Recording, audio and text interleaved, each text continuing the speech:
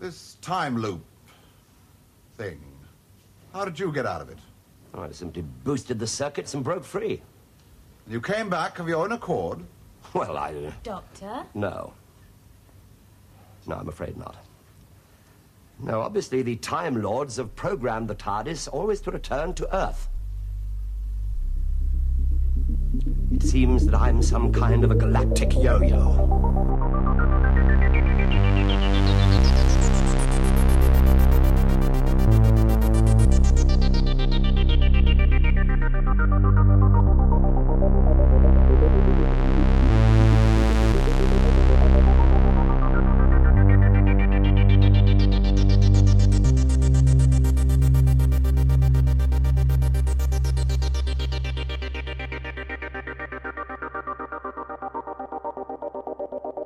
Hello, everybody, and welcome to Galactic Yo-Yo, the podcast where Doctor Who fans share their unpopular opinions with the world, and I have to deal with them. I'm your host, Molly Marsh, coming to you from my bedroom again.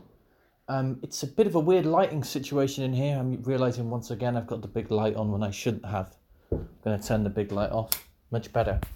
Thank you so much, everybody, for all of the nice comments last week about my interview with Peter Harness. It was one of the podcasts I've been most proud of in the history of Galactic Yo-Yo. So yeah, it meant a lot that you guys liked it. This week on the podcast, though, you'll be hearing a conversation with Marie Claire from the YouTube channel Marie Claire's World. Marie Claire has been watching all of the classic series and reacting to it. She's currently halfway through Tom Baker's era. And I spoke to her about that journey and what it's been like. She's got no foreknowledge of what's to come, which is something I find kind of incredibly exciting. You can hear my excitement on the podcast recording quite palpably. But yeah, so I talked to her about that, and then we also moved on to talking about her unpopular opinion, which is that from what she's seen so far, she prefers Jon Pertwee's Doctor to Tom Baker's. So it was kind of interesting to kind of pit those Doctors against each other and see what was different about them and why it really is that I prefer Tom Baker, why it is that she prefers Jon Pertwee, and it opened up an interesting discussion. Definitely check out Marie Claire's videos. They're really good. I've put a link in the description to her channel. I think this is going to be the last in the run of weekly episodes. There will be an episode, I think, next week. But I've sort of not got a real plan yet. As you know, I'm not all that professional when it comes to Galactic Yo-Yo. I don't have a fixed plan. So yeah, I've got 2 or 3 podcasts in the works. Any one of which could come out next week. So you'll be getting something, but I'm not sure what. And this is kind of where the weekly run is ending. But I've enjoyed doing them weekly, especially in these times where I've had very little else to be doing.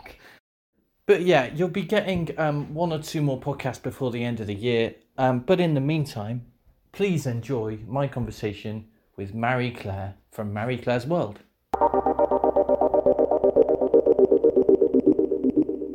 The first thing I wanted to ask you was, obviously you run a YouTube channel where you react to Doctor Who. That is the premise here. Mm-hmm. How does watching something with a view to reacting to it differ from watching it and not being watched by others?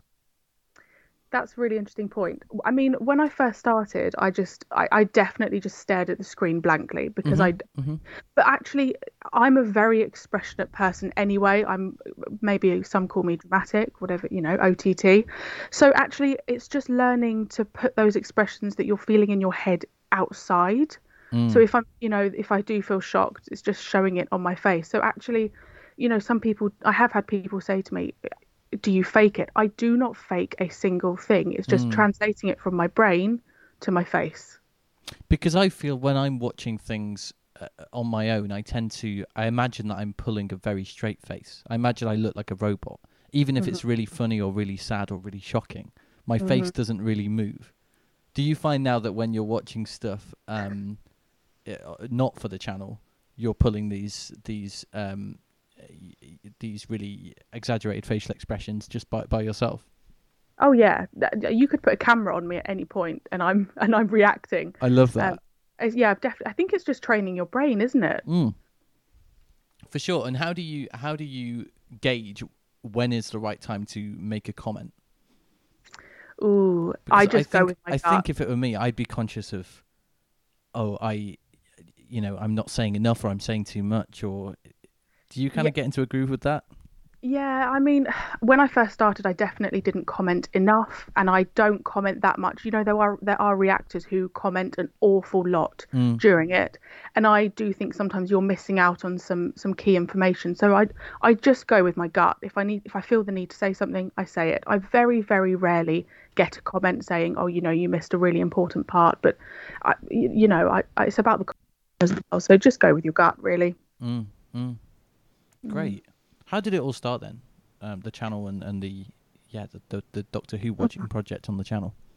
I've always loved watching reactions. I thrive off people's reactions, even if it's giving someone good or bad news in day-to-day life. I just love people's facial expressions and seeing people's response. I just like watching humans as a whole. And then I just thought, well, hey, why don't I give it a go? And I'd always wanted to watch Classic Who, and I found it quite overwhelming. Where to start? Do I start from the beginning, or do I just pick a random doctor? And then I just thought, do you know what? If I just start from the beginning, record myself. If one person watches, then that one person is going to wait for my next reaction. Yeah. And that's just how I saw it, really. Never ever thinking it would, turn into something. And now you get like 1,000 people watching every time. Yeah, that freaks me out a bit. I think a lot of people say this about Classic Who, that it's such a big chunk of TV to watch that people find it quite intimidating, I think. And I found a lot of people tend to gamify their Classic Who pilgrimages in this way, whether through Twitter threads or reaction videos or reviews or whatever. They like to make it into a project so that they don't kind of let themselves down and just trail off and stop watching. Yeah, I mean, I feel like I'm like an advocate now for Classic Who. I would just urge anyone, just go from the start, just do it. I feel really, really strongly about getting people who have watched New Who just to go back and just go from the start. Give it a go. Did you do the reconstructions? Yes, I think I did. Yeah. It feels like ages ago. I did, it was a bumpy ride through that time, but I believe in just watching everything. I can't skip things. It doesn't work in my brain. I'm a bit of a bit of a completist. So it's just opened up my eyes to this whole world of Doctor Who that I just never even knew existed. That's so exciting. I did know it existed, but to the level that it's at is just mind blowing. How much of Classic Who had you seen before you started watching it for YouTube? Nothing. Wow. Okay. I literally went in blind, which is why I'm so fussy about spoilers, because I'm up to Robots of Death Part 3, and I do not have a clue what comes beyond that. Right, which is why when an episode of like the Three Doctors happened, I almost fell off my seat because it was just so shocking. Oh, that's amazing. Right, I'm got to be careful now then, because I'm used to talking to people on these podcasts and just saying what I want, so I'm gonna have to be really careful now with my Classic Who spoilers. I think that's probably part of the appeal of the channel then, isn't it? Because the viewers know that you've genuinely not seen any of it before, so the reactions sort of have an authenticity to them because they are proper, true reactions at every moment, no matter how big or monumental the moment might be. Yeah, exactly. And I really do pride myself on that. Even down to, the Silurians. I had no idea they were in Classic Who. The Sontarans. All of these small things. That's so great. Just make my reaction absolutely genuine, because I for all I know, I'm the Vashta Nerada. I know they're not, but for all I know, they're in it. Do you know they're not? Oh God, don't. I mean, I know I don't. I don't have a clue. And now that the Three Doctors has happened, I'm very. It gives me hope, thinking, "Gosh, who could come back?" And, oh my God, that's so thrilling! So I wish I was you. It's really exciting. Do you have a sense of like who the upcoming Doctors are and where they come in the chronology, or is that kind of a mystery to you as well? Yeah, so I know who they are. I know next is Peter Davison, and then it's no idea. But I know there's like Sylvester McCoy. I know it's Colin Baker, and I know there's Paul McGann, but I don't know. I know Paul McGann's 8, but yeah, I don't know. I don't know anything. The only you don't companion... know how the regenerations happen, or how the companions come in, or whatever. Oh, that is so fun. No, I mean, the only companion I knew of was Sarah Jane. I love that. It must be exciting when she showed up then. Yeah, I mean, because I didn't realise she travelled with the third. So when she turned up with the third, I was like, oh. She's more known for travelling with the fourth, I feel. Exactly. And also, I haven't got onto K9 yet, so no spoilers. But in my head, he was with Sarah Jane. So I'm like, well, why is K9 not there? That's cool. So, all these things is cool. I won't spoil that.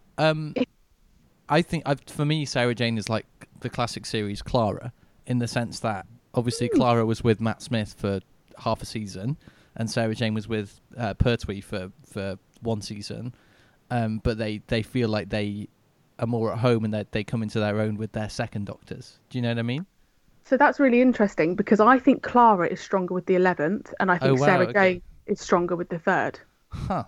That's really interesting. I've never thought of it from that point. Yeah, because I've always felt like with Clara and the 11th Doctor, their personalities are too similar, and they clash for that reason. I'm not sure it's quite the same thing with Sarah Jane and Pertwee, but I just feel like, I don't know, maybe it's just because she's with Tom Baker for longer.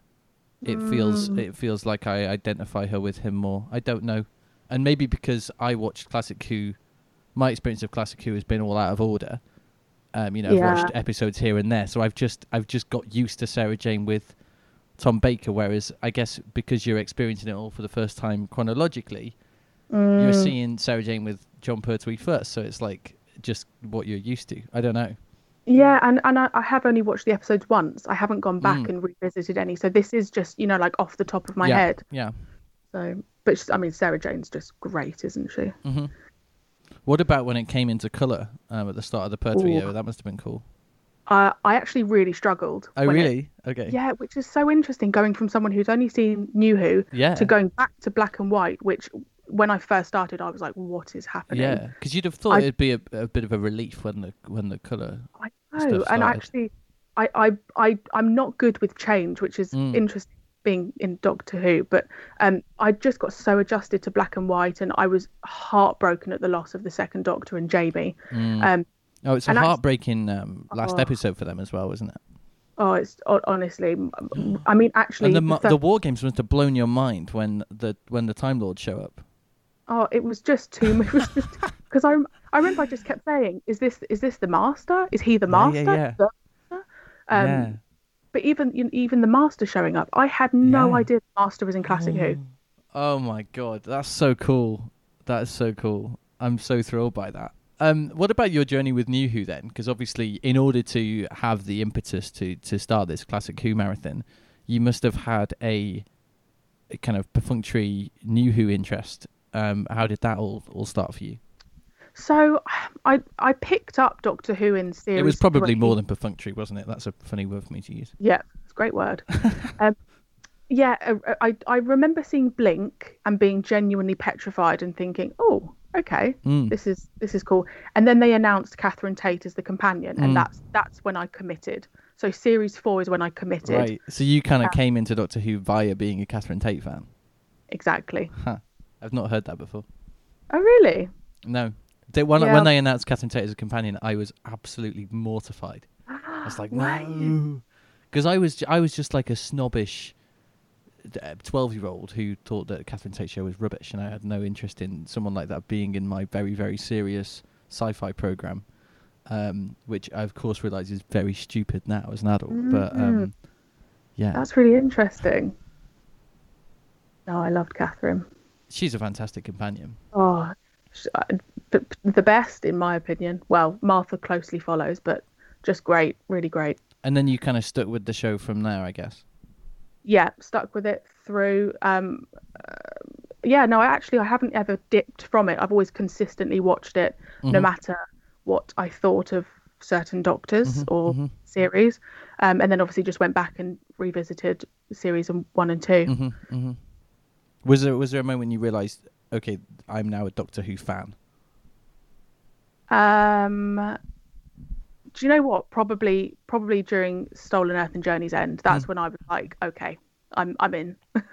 I mean, that's a bit of a feast for fans, isn't it? Because you're kind of picking up on all of these things that Russell T Davies is kind of bringing back into the series, and that is a kind of moment I really love this. Yeah, I mean, I love an episode where they chuck everything in. Yeah, chuck everything in, go for it. Let's just have a great big finale, and that's like my dream episode.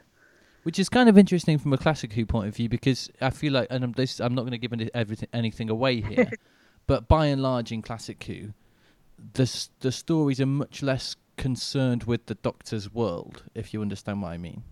Yeah. It's more about the Doctor visiting other people's worlds, and the continuity references are kind of few and far between. Yeah, and I do I'm still in that stage of Classic and New Who are two separate things in my head. I know they're both Doctor Who, but I just still see them as two completely different entities because they are so different, similar but different. Yeah. So in a weird way, I see them as two different shows. Yeah, no, I definitely agree. I mean, they've got a totally different feel to them.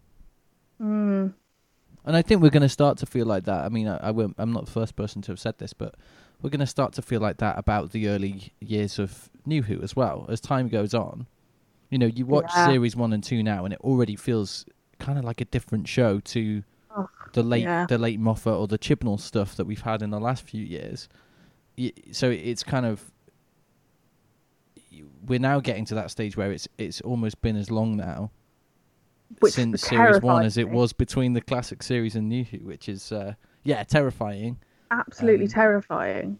But I think, but also interesting, because I think that line's going to blur, because it's going to stop being like Classic Who and New Who, because New Who is now old. So, do you know what I mean? It's gonna blur together a bit more. In but I people's mean, minds. It's interesting, isn't it, when you look at where we are in Doctor Who now compared to series 1? I mean, to me, they're two different shows. Yeah, where we are at the moment is just a very an off the rail version of Doctor Who.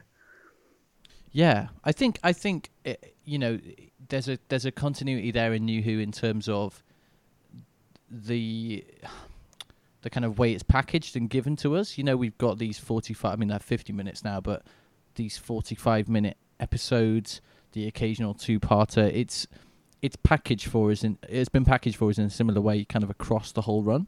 Whereas Classic Who is obviously packaged for the viewer in a completely different way.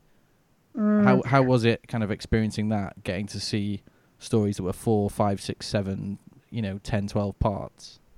Well, I comfortably sit with a story being 4 parts. I think 4 parts is adequate. I think too much after that is just I just switch off a bit. As much as I love the War Games, 10 parts is an awful lot. It's a lot, isn't it? Yeah. Yeah, and there is, there are many bits that we don't need. But actually, I was going to ask you, what's your opinion on like the length of the episodes? Because I don't mind it in Classic Who, but if they were to do it in New Who, I'd probably really struggle. You mean in terms of if they did those long sort of 4, 5, 6-part stories? Yeah, I mean, it's just, the thing is, New Who runs at a different pace to Classic Who. It's not as if there's more content in a Classic Who story. It's just stretched out over a longer period of time, isn't it? Because of the way it's paced.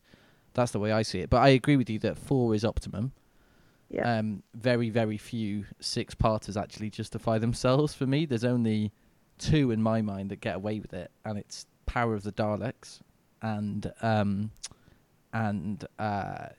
what's the other one that I always say? Oh, Enemy of the World is the other one that I think just about gets away with it. Oh, Enemy of the World, so good. It's really good, and that gets away with it because it has that amazing twist in the middle, and it justifies having the extra couple of episodes. Yeah, I'd agree with you on that one. Yeah, and I think the War Games, 10 is probably too much, but I think the fact that it even almost gets away with being 10 is testament to what a fantastic story it is. Do you know what I mean? Yeah. You'd think you'd get a lot broader than you do. Yeah, that's true. And I love it. What Classic Who is so great at is just making me say what is going on, because I feel like there are so many twists and turns. I do feel like a little bit with New Who. I love New Who, but it can be a little bit predictable. Whereas I feel like in Classic Who, they'll just flip the switch, and you're like, whoa, we've just gone 180 the other direction, and it's sure. so good at doing that. And the cliffhangers are on another level in Classic Who. Yeah, because the format of New Who doesn't facilitate cliffhangers that often, unless you're having a two-parter. Yeah. Yeah, so good. And it just allows for more opportunities like that. I remember, forgive me if I forget the names of episodes because I've only seen them once, but there's a cliffhanger where Sarah Jane is falling off like scaffolding, and I just remember thinking, is that in the that's in the Hand of Fear, isn't it? I think it's in the Hand of Fear. Is that her last story? No. Oh, no. It's in Genesis of the Daleks where she's Yes. helping to build that rocket. Yeah. And I remember thinking, but I know Sarah Jane doesn't die. Yeah. Yeah. But she's falling off the scaffolding. Yeah. How on earth are they gonna get out of this? I love a cop out cliffhanger resolution as well in Classic. Yeah, so good. My favourite kind of cliffhanger resolution is where they cheat and they reshoot the recap. Yeah. And it's something slightly different has happened, and they get away with it because back then it had been a week since you watched it, and you couldn't go on iPlayer and check, so they can just do what they want. Yeah, whereas now when I'm watching it, I'm thinking, well, hang on, I've just watched that part and that didn't happen. Yeah, everyone would go on Twitter like that's inconsistent, but they had no proof in 1970 or whatever. I know. I love that. Shall we move on to unpopular opinions? Oh. Yes. Do I dare say mine? No, I think it's an interesting one, and I think it's an interesting one in light of the fact that you've gone through the third and fourth Doctor eras kind of for the first time quite recently. I think that makes it interesting. So I'm preempting your opinion. Please share it with the listeners. Thank you. So my unpopular opinion is that the third Doctor is better than the fourth Doctor. Now, I would just like to defend myself slightly. Yeah, do your caveats before we launch in. So I do just want to say, I know Pertwee did 5 seasons, and I am only on the 3rd series of the 4th Doctor. So let's just get that out there. The reason I felt triggered to speak about this is because I stumbled upon someone's video on YouTube, and he said, I don't like the 3rd Doctor, and he is a cheap James Bond. And I thought, this is an interesting topic. Yeah. The thing for me with the 3rd Doctor is everything that comes with him is incredible. Unit, Joe Grant, the Master. Those 3 things that come with him, for me, push him way above any other Doctor. And I know that people have really strong opinions about him being exiled to Earth. But I think that was a really great move on their part. I think it makes that early part of his era really distinctive, doesn't it? Yeah, and I don't know, I'm coming at it from a reaction point of view. As someone who is watching it, I mean, we're all watching it, obviously, but this, thinking, are we going to get to travel in the TARDIS? Oh, no, that was just a teaser. Oh, are we going to travel? No, not yet. So it was that constant back and forth of, you'd see the 3rd Doctor go in the TARDIS, but we didn't get to go in. And it was just that constant teasing of, when do we actually get to travel? Yeah. And I just think Jon Pertwee as an actor is one of the greatest. It's interesting that you found that kind of exciting rather than frustrating. At the time, I think I did find it frustrating. If you were to look at my reactions, there's definitely a bit of like, oh, come on. Yeah. Looking back now, I mean, hindsight is a wonderful thing. Sure. I absolutely adore that series.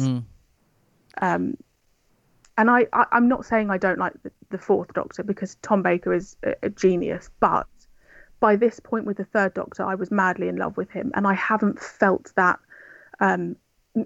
love for the 4th Doctor yet. I think if he were to regenerate now, I'd be like sad, but okay with it, ready for the next one. Oh, that's really interesting. I think so. It's Pertwee as an actor for you, as well as everything that's going on around him. Yeah, so like if we take the 2nd Doctor is incredible to me because he has the strongest run of companions, in my opinion. So it's everything that comes with it. If we're looking at Series 8, which they've just obviously announced the Blu-ray release for, that is just the best season for me so far of Classic Who, Series 8. And that's one, along with Season 7, that's one of the seasons of Doctor Who that's most rooted in a situation, isn't it? Because Yes. you're getting the Master every story, you're getting Unit pretty much every story. Yeah. But it feels like a family, I think. Yeah, and it is going to be personal preference. I typically love Earth-based stories. Right. They are, if we were to look at New Who, they're my go-to episodes. So actually, I do think it is something to do with that as well, just my personal... Because Tom Baker, I guess, has far fewer of those. Yeah, exactly. And, they're great. But Pertwee, for me, is just... And I love all the action. I love him being a cheap James Bond. I think it just brings another element to Doctor Who that we just hadn't had before. Yeah, I think he's as far. I mean, I think it's inaccurate to say that he's a cheap James Bond, but I think he's as far as you can go towards the James Bond archetype with Doctor Who before it stopped feeling like Doctor Who. I think of all the Doctors, New Who and Classic, he's the one that sticks out as not really. I don't know. A lot of people would disagree with me here, but I feel like he's the one who sticks out as not really informing anything after him. Mm-hmm. Which isn't a spoiler, really, but because it's just about characterization. But I feel like he's not what I think of when I imagine the kind of essence of the Doctor as a character, which is what's always put me off him. I love Jon Pertwee, but it's what's always kind of stopped him being one of my favourites. That's interesting. He feels very self-serious in a way that not many of the other Doctors are. Yeah, no, I get that. But it's just so interesting having... If someone said to me, Doctor Who, I would think 10 and 3. So it's just really interesting where I don't know, I fell in love with the second. And I think, I did know the hype around Tom Baker before I came into it. He was my mum's Doctor. Yeah. Everyone talks about the fourth Doctor and just how incredible he is. So maybe I am just a bit on the defence about that, about just trying to form my own opinion and not trying to listen to that. It all could change, but I really, really... we all have our own Doctor in the new series, right? Mine's 10. Yeah. And I feel like 3 is mine with Classic Who. I just feel this connection with him, and I love Joe Grant with every ounce of my being. And he just has that series for me. Terror of the Autons is just one of the greatest, and I will defend it forever. Terror of the Autons is the first Doctor Who story that I ever caught a glimpse of. And that is a story I've told in a podcast before, so I won't go into it again. Maybe I will, actually, because people will be listening who haven't listened back to the whole back catalogue. But yeah, I saw a clip of it on UK Gold, the scene with the sofa. Oh my gosh. And it really stuck in my mind, and I've never revisited that story. And because I've still not seen every Classic Who story. I'm sort of watching it slowly. I've saved some up. I've been watching them since I was a kid, but I've saved some up to keep watching, so I never run out of Doctor Who. And I've kind of made Terror of the Autons the last one I'm ever going to watch. So I've still not seen Terror of the Autons. Oh my gosh, I'm so excited for you.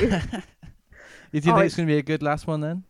Oh my gosh. So I rate all my stories when I've reacted to them, just because, and I keep track of them, just because I think it's really interesting to look back on. And Terror of the Autons is a 10 out of 10 for me. That's exciting.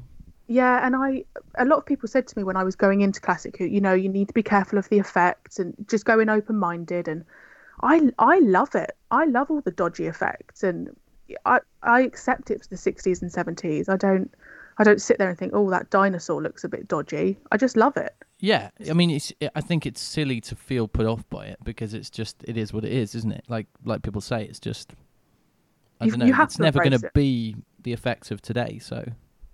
No, and I think I would rather the effects then than something being too CGI. I don't even know if that's the right technical word. I don't like things too movie-like, is what I call them. I like the authenticity of, a puppet dinosaur being used. For sure.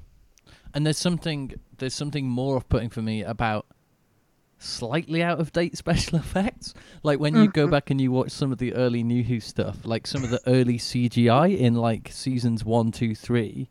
Yeah. It almost feels more jarring than watching like some of the really dreadful effects in the John Pertwee or Tom Baker seasons. Like, there's a shot in the Matt Smith story, The Big Bang. The Pandorica Opens, where they go to a planet and River has left him a message in rock. Do you remember this scene? Yeah. Yeah, and they step out of the TARDIS, and Yeah. it's just one shot, but it is absolutely shocking. It looks like a Yeah. PlayStation 2 game. And you can tell they just ran out of money. But I'd rather look at, like, you know, some hokey bubble wrap monster in a Tom Baker story than that dreadful CGI any day. Yeah, I completely agree with you. Completely agree with you. Because you just accept those classic Who effects in a kind of, as if it's like a theatre production. Do you know what? That's so true. And actually, I just accept it. It is classic Who. It's the 60s, 70s, 80s, I think it goes into. I don't really know. And that's what I expect. And that's what I want. I wanted to...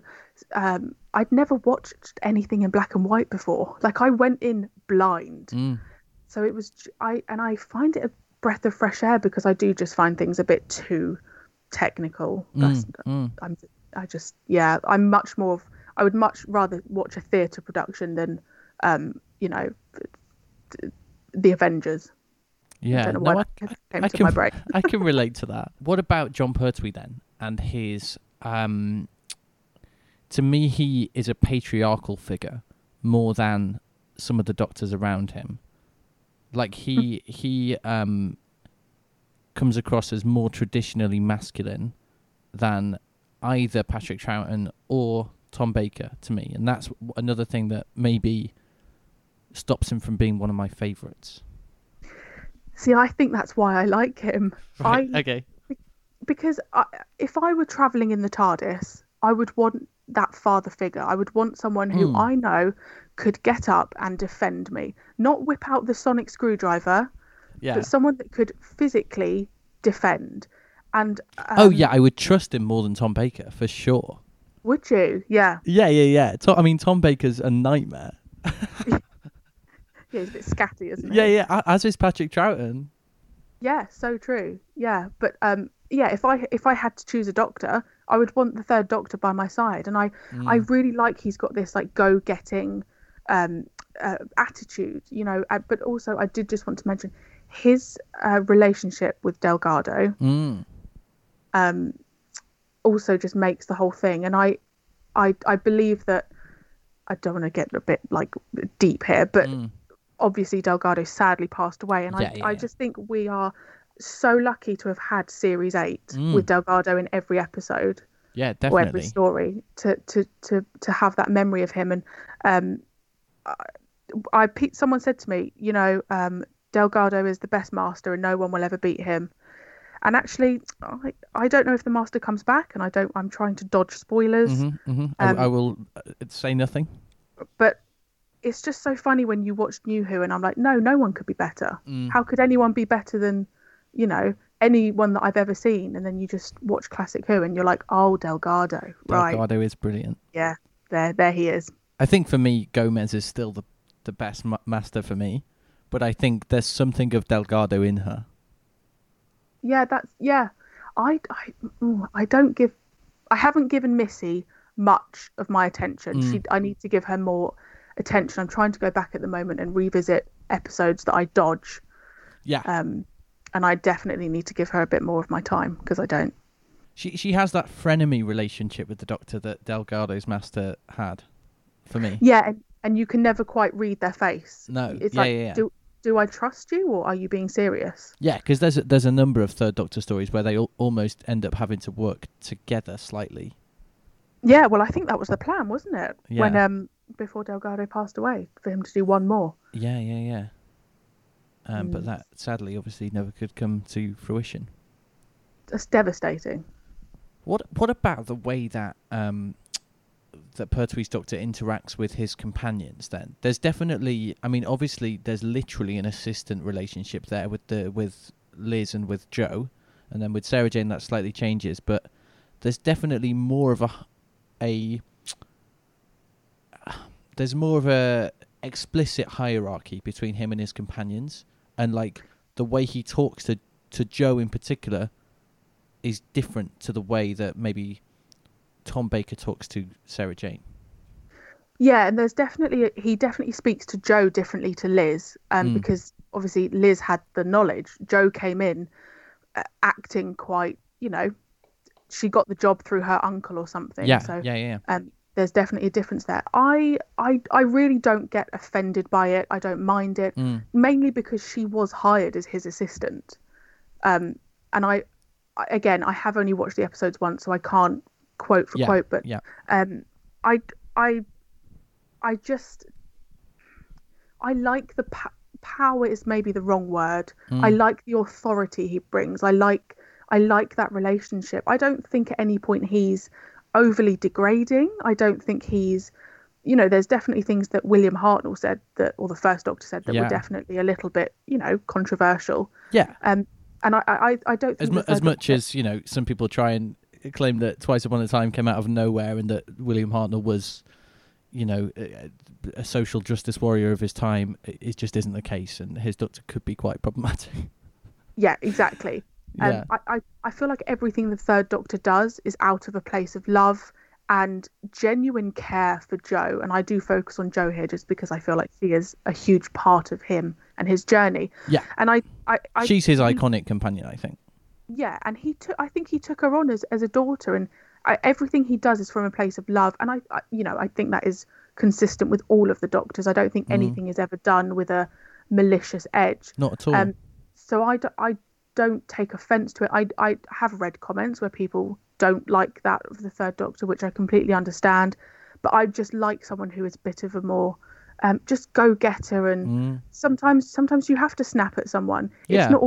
It's not all nicey and it's not all 10th Doctor and Rose. She was hired as his assistant, and that's what she's there to do. Yeah, and with a partnership like the 10th Doctor and Rose, I think there is a sense that the Doctor clearly does consider himself her superior, but kind of runs with this charade that they're somehow equal, which could never be true. Whereas there's almost a greater honesty in what Pertwee's Doctor does for Joe, where he admits that she's not his equal and that he is her mentor. I'll always respect someone more for doing that. Just being honest with it, and Joe knows where she stands as well. She sure. I don't think she was ever hired to think, right, she didn't even know the TARDIS existed. So she's going in it thinking, right, I'm his assistant. And I just feel like that's what makes her such a wonderful character, is everything beyond that is just this whirlwind and this bonus and this, she never expected to even probably get the job in the first place with UNIT. So I just think there's a honesty and an innocence with knowing where you stand with someone else. Yeah, and I think their respect for each other grows as the series go on, doesn't it? Oh, yeah, for sure. But I think that's what makes it so real, because you don't just meet someone and have an instant bond the way that we do see sometimes. As a woman, I wouldn't just get into a blue box with someone. I just wouldn't. No. And I feel like that's what's so lovely with the third Doctor, is we see the relationship build, and we see this. So what's in the TARDIS then? And the Master comes in, and it just feels that much more real, which is why I just have certain opinions about certain monsters and stuff, that when they feel more human-like, I just relate more and I just click a bit more. Yeah, I think it does feel like a very human relationship, in contrast to some of the other classic Doctor and companions relationships, and also in contrast maybe to some of the New Who Doctor and companion relationships. Yeah, for sure. I think you're right there. I was just going to compare it with the Doctor and Donna. I really like that she was looking for him, and it wasn't just he's appeared with this TARDIS and she's going to get in it. There was a little bit of building there to kind of create this foundation of, okay, I want to be in that TARDIS, I want to travel with you. And I really appreciate that when that's done in the writing, and it's not just I'm just going to get in your TARDIS and we're going to fly around. Yeah, there's a patience to it. Yeah, exactly. I suppose that the three companions that, well, if you don't count the Brigadier, which I do, but the three kind of female companions that the third Doctor has kind of all they're all markedly different in their approach to him and in their approach to kind of traveling in the TARDIS. Obviously, Liz never travels in the TARDIS, but she is, as you highlighted earlier, is more as equal because of her academic background and her knowledge, and that was really different to anything that came before it and after it. Whereas Jo, obviously, the thing that makes me feel uneasy about Jo, as much as I love Jo and as much as I love Katie Manning and that whole relationship, the thing that makes me uneasy is that the production team, sacked Carol and John because they felt that she was kind of too clever, and they replaced her with Jo, who's obviously a little bit... she's not the sharpest tool in the shed by comparison. No. Which makes me feel a little bit... I don't know. Makes me feel a little bit uneasy, as much as... I don't know. Do you see what I mean? I completely get that, and I feel like the character of Liz had so much more potential than if she'd have travelled in the TARDIS. For sure. I have a few companions that I kind of call the forgotten companions, and she is one for me because I didn't see her travel, and the reasons that they've sacked her is not great. It doesn't sit right. But then you get Sarah Jane, who feels like a happy medium between Liz and Jo, because she's a little bit more she's a little bit brighter, she's a little bit more of a feminist character than maybe someone like Jo was, although I feel uncomfortable even saying that feels like the wrong take as well, but you see what I mean. But then on the other hand, she's got that lust for life that Jo had, whereas Liz is maybe a little bit too serious compared to Sarah Jane. Do you know what I mean? So it's funny how they reach this equilibrium with Sarah Jane.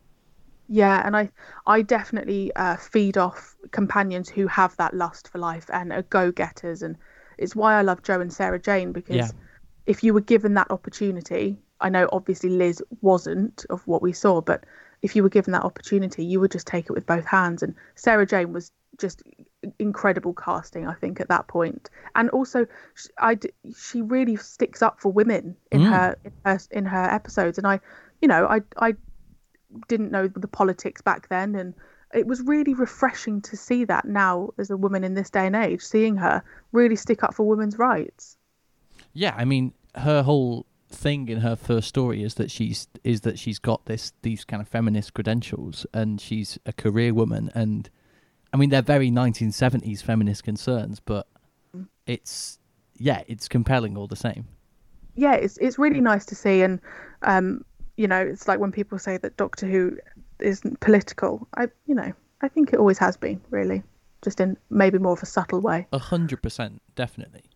Yeah. What about Pertwee's Doctor's relationship with the Brigadier then? Because although he has these three companions that change, he has Liz, he has Sarah Jane, Jo, and then he has Sarah Jane. The consistent companion really is the Brigadier, and that's the relationship that kind of defines that Doctor for me. I love the Brigadier so much. I just the whole unit idea, just how they ever thought that would work. I mean, I assume they just went off of just the casting there, but just such an incredible idea, and just how straight-faced the Brigadier is. Yeah, can absolutely make a scene for me. He doesn't he doesn't even need to say a word. No. He can just look. Even when the third Doctor was regenerating, it's like, here we go again. Just this look. The word I've seen used to describe him is unflappable. He's completely unflappable, whereas Pertwee is this crazy flamboyant character, and the companions are these characters with lust for life. You've then got the Brigadier, who's just completely unfazed by every situation that he's in. Yeah, like the whole place could be burning down, and he'd be like, okay, well, here we go. He's like the dog in that everything's fine meme with the house on fire behind it. Yeah, he is. And maybe that's why I'm struggling as well with I'm not struggling, that's an exaggeration. But the fourth Doctor, we haven't had that. Again, I don't know if Brigadier ever comes back. I don't know if Benton ever comes back. So I got so used to You'll have seen a couple of Tom Baker Brigadier stories though, haven't you? At the start of his run. In his first couple of seasons, he has some Brigadier stories. Yeah, my memory's awful, but he has been in. Yeah. So, that connection that he had with Unit, even having him come in the TARDIS, I just thought was so amazing. Benton coming in the TARDIS, Yeah. just great. And I'm really molded with that era. So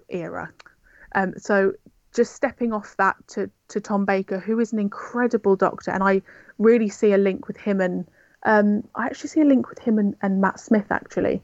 So Definitely.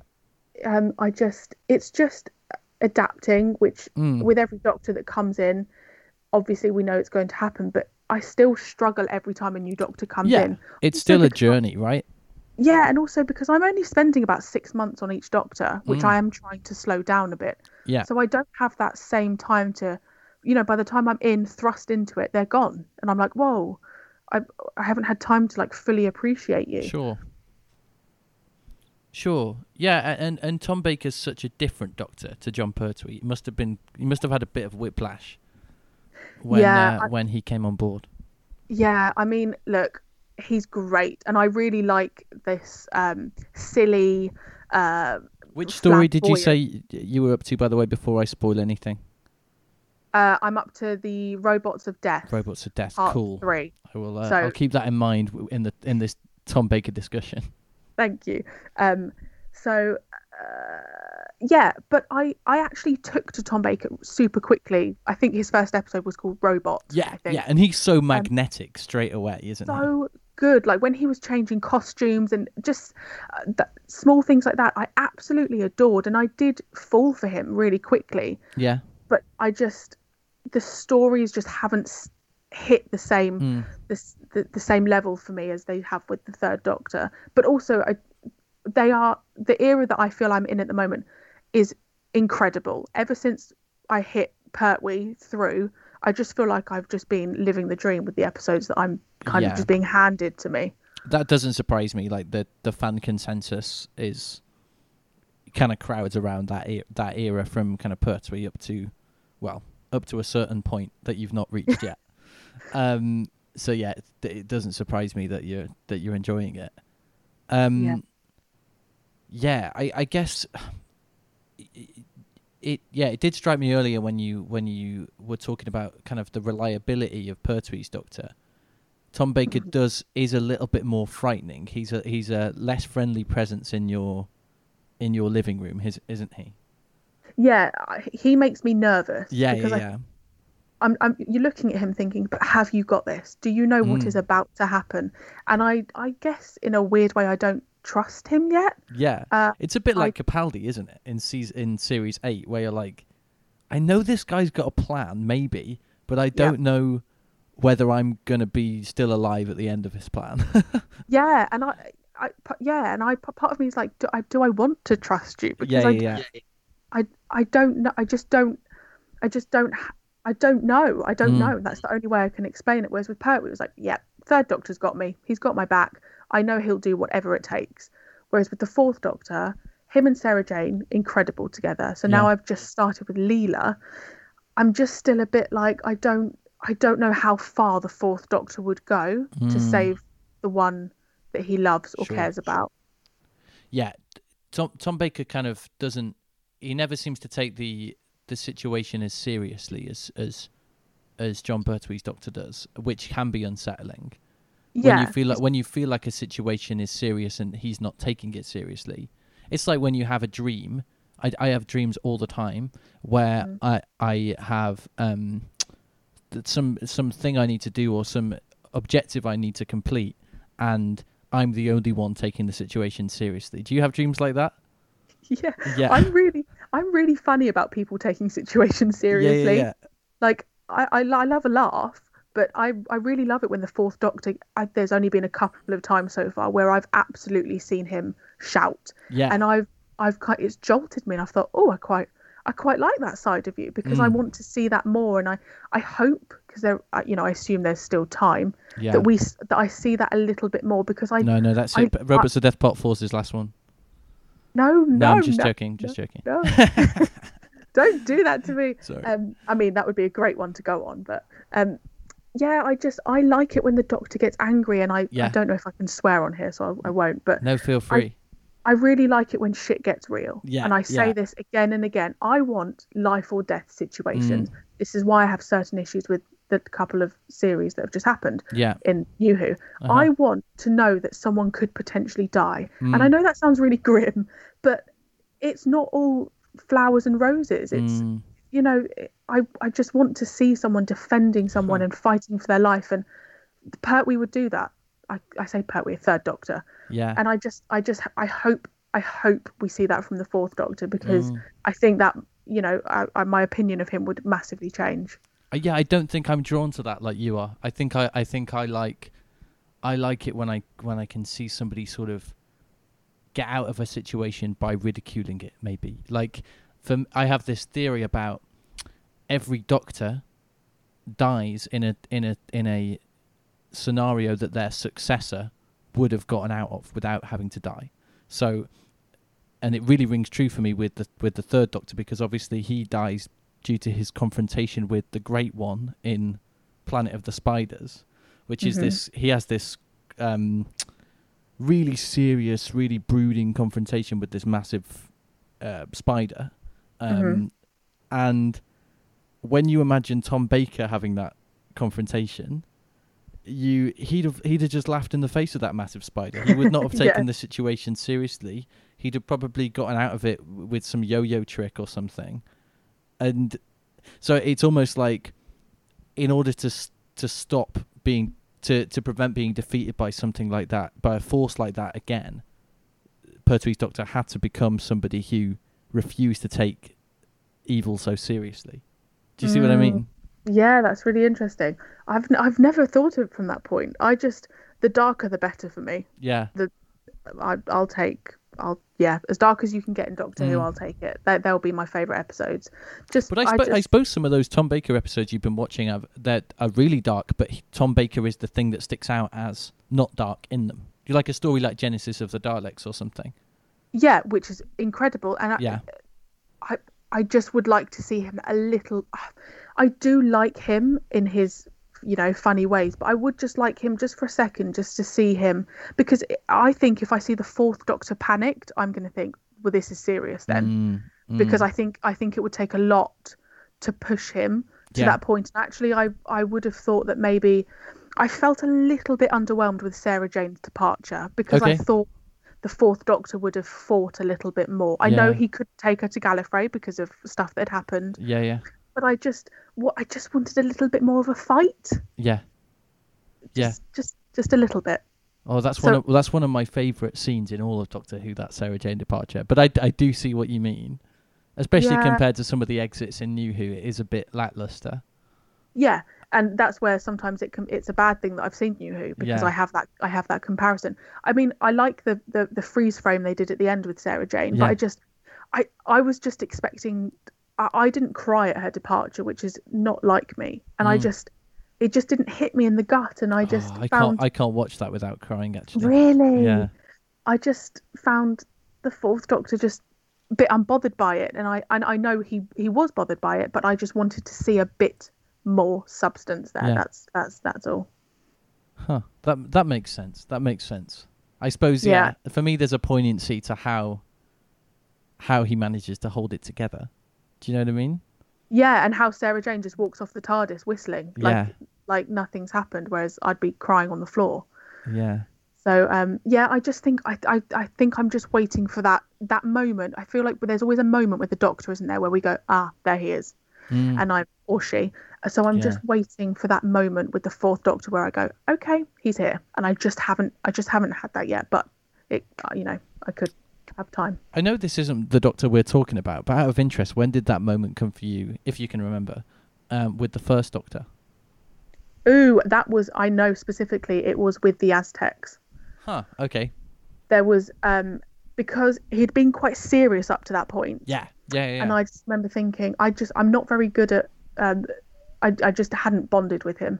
And there was some scene with him and Ian, and there was a bit of banter, and I was like, oh, okay, I can do this. And it just clicked, and it was from then onwards, and that's God, cool. That seems like ages ago. No, he does get a bit more playful in the Aztecs. Oh, he does. And then you just start to see glimmers. The Romans, you see it as well. Oh my you know, word, yeah. You know, the Romans definitely does cross a line, but I just love seeing that side of him. So Yeah. linking back to the Fourth Doctor, I've seen that side, the funny side of the Fourth Doctor. So I'd just like to see the flip side and the serious side. Yeah. When I can see both sides, I feel like that's when I'm content. Sure. That's really interesting. For me, I think with the First Doctor, that moment comes in the rescue when he meets Vicky, and he has such a tender approach to comforting Vicky in a way that I don't know. You can't imagine him having been with any other character really before that, other than maybe Susan. No, that's a really interesting point. And actually, all the Doctors have had a moment like that, haven't they? The Second Doctor had it with Victoria in Tomb of the true. Cybermen. And I feel like Pertwee's would have been, I can't remember the name of the episode, but he was talking to someone in, I don't know, but he had a moment, and I remember thinking, okay, they've all kind of had this little speechy chat with someone. Yeah, I mean, there's that moment with Pertwee in the Time Monster where he talks to Joe about growing up on Gallifrey. Yes. That's one of the moments that always gets clipped on YouTube and stuff. Yeah. Yeah, so the Fourth Doctor could have had his, but from what I remember, I haven't had that. Just haven't had that moment yet. That I'm just, I feel like I'm just waiting for that click moment. That and then it'll all fall in. Sure. But I do love the Fourth Doctor. I do want to make that very clear. Yeah, I mean, he's undeniably brilliant. Oh gosh, incredible. Obviously, you have kind of next to zero knowledge of what's to come with the rest of Classic Who, but what are you most looking forward to seeing on the journey ahead, and what do you kind of hope you're going to be seeing more of, or what kind of moments do you hope you're going to be seeing, or whatever? I mean, if I could say to you what my dream moment would be, it would be to have the Third Doctor reappear. That would be like my dream. We had the three Doctors. Sure. If the Third Doctor were to come back, I'd be a mess. So that would be my dream. Okay. But you know what? I just want to be shown something new with every Doctor that comes in and every new series. I really am so open-minded about it. Yeah. And I don't think I can even predict what happens, because I mean, it's, I didn't even know the Master existed in Classic. So I suspect the Master comes back, because we've had the Master when he was like all shredded down. I called him Googly Eyes in an episode. In the Deadly Assassin. Yeah. Yeah. So I suspect the Master could come back, which I would be open to, because obviously it's going to have to be a new actor. Yeah. I just really want the companions to shine. We've had so many great companions in Classic Who. I'm just so excited for what could happen. Just knowing that, I don't know. I know the Sensorites don't come back, and I always bring up the Sensorites because I just feel like they have so much potential in New Who. Yeah. But just the excitement of not knowing who could potentially come back that's what makes it so exciting. That's so exciting. I mean, the Ood are sort of New Who Sensorites, aren't they? Yeah, In a way. Yeah, absolutely. But the Sensorites were, I mean, still some of the freakiest looking things I've ever seen. I just think if they pulled that off in New Who, it would be really, really great. Yeah, that would be cool. They are an unsettling design. I mean, particularly that moment where the Sensorite shows up at the window. It makes you shit yourself, doesn't it? Honestly, that's all I see. Whenever I think of Sensorites, that's all I see. It's just the most. I was like, what is this like old man creature thing? Yeah. One of the most terrifying moments, though, for me in all of Classic Who is, and it's a moment you've seen, so don't worry, in The Edge of Destruction, where Susan has the scissors.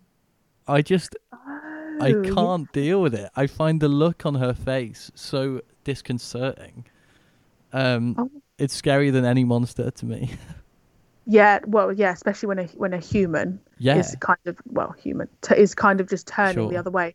It's a human that you trust as well, right? It's a person that you trust.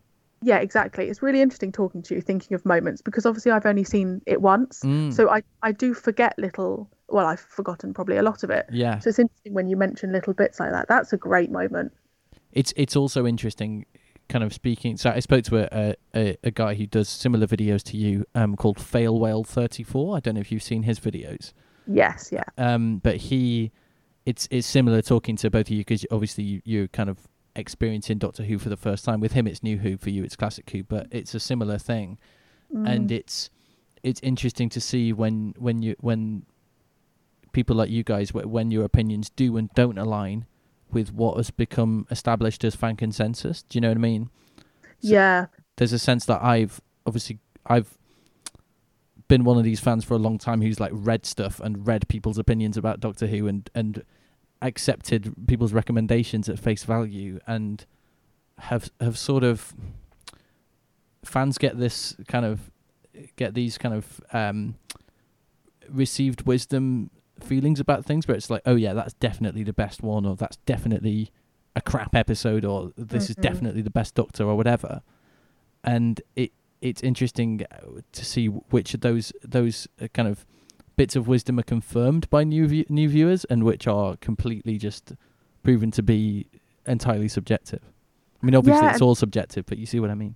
Yeah, I mean, that's what I was so terrified about coming into Classic Who, but actually I did my first ever reaction to the last series of New Who, and I've never really done New Who before, and the opinions were it was a lot. People have very, very strong opinions, whereas I feel like with Classic Who, I've got my group of people, they know where I stand with things, but it's terrifying putting your opinion about 100%. something like Doctor Who out there on the internet, especially with the YouTube comment section. I mean, those guys are hell, no?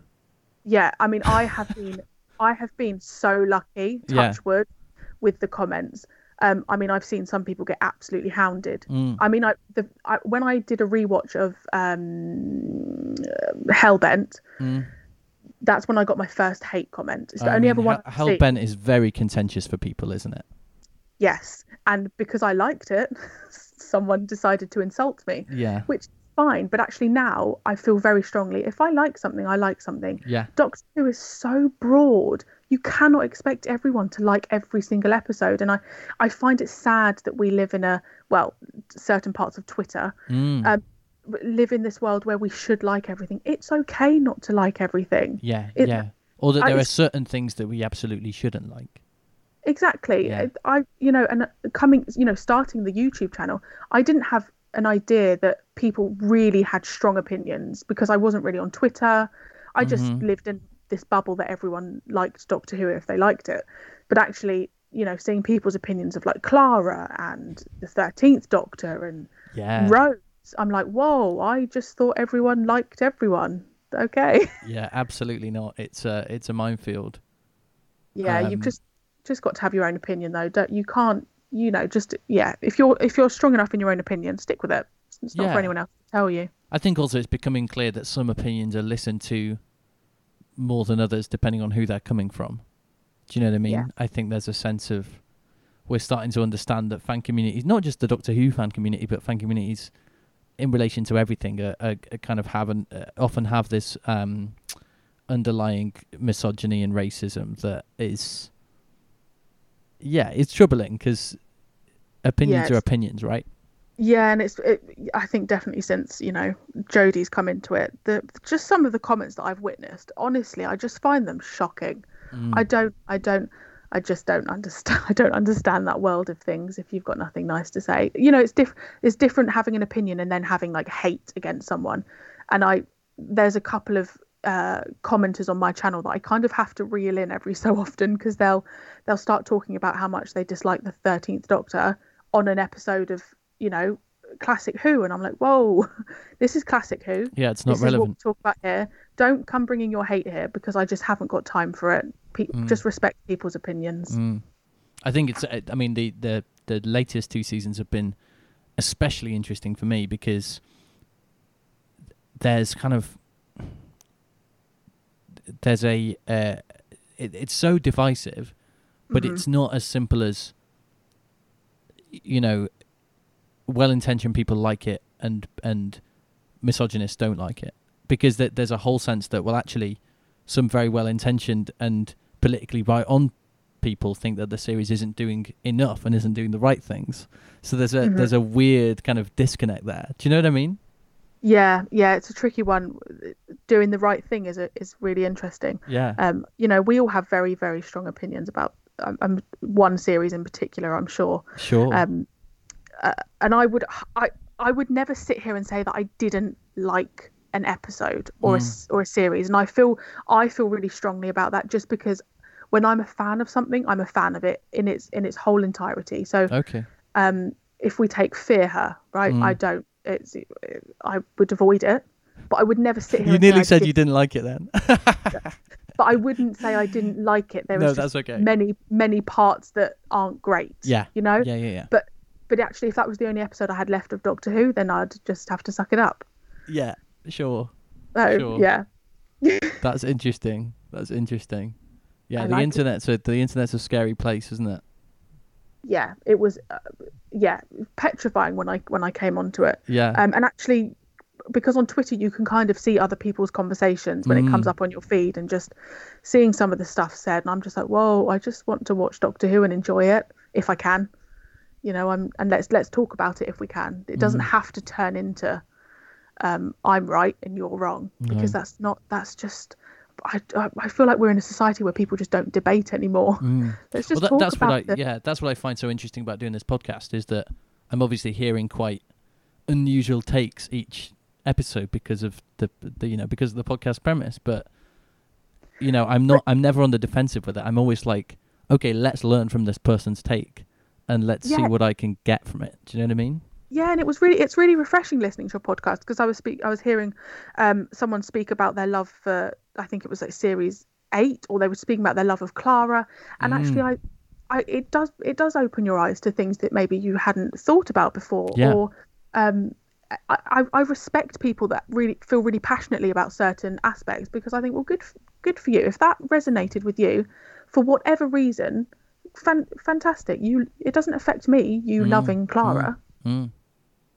Yeah, it's so true. It's strange how some people seem to want kind of uniformity of thought. How boring would that be? Yeah, we would all be Cybermen, wouldn't we? Like, if we were all like, yeah, I love Rose and I love Martha. It's like, come on, let's. It's refreshing talking to someone, because I haven't done conventions or anything, just because I'm so new to this whole YouTube thing. I find speaking in my comments with the subscribers so refreshing, because I can talk. I don't have anyone around me that is a fan of Doctor Who. No. So it's really refreshing being able to have a conversation with someone about, why do you like it and why don't you like it? Why could it be better? Sure. What would you have done? You know? Well, thank you so much for having the conversation. It's been great. I might wrap up now, but go for it. Where can people find your videos and your content and your internet presence? Oh gosh, I've got to sell myself now.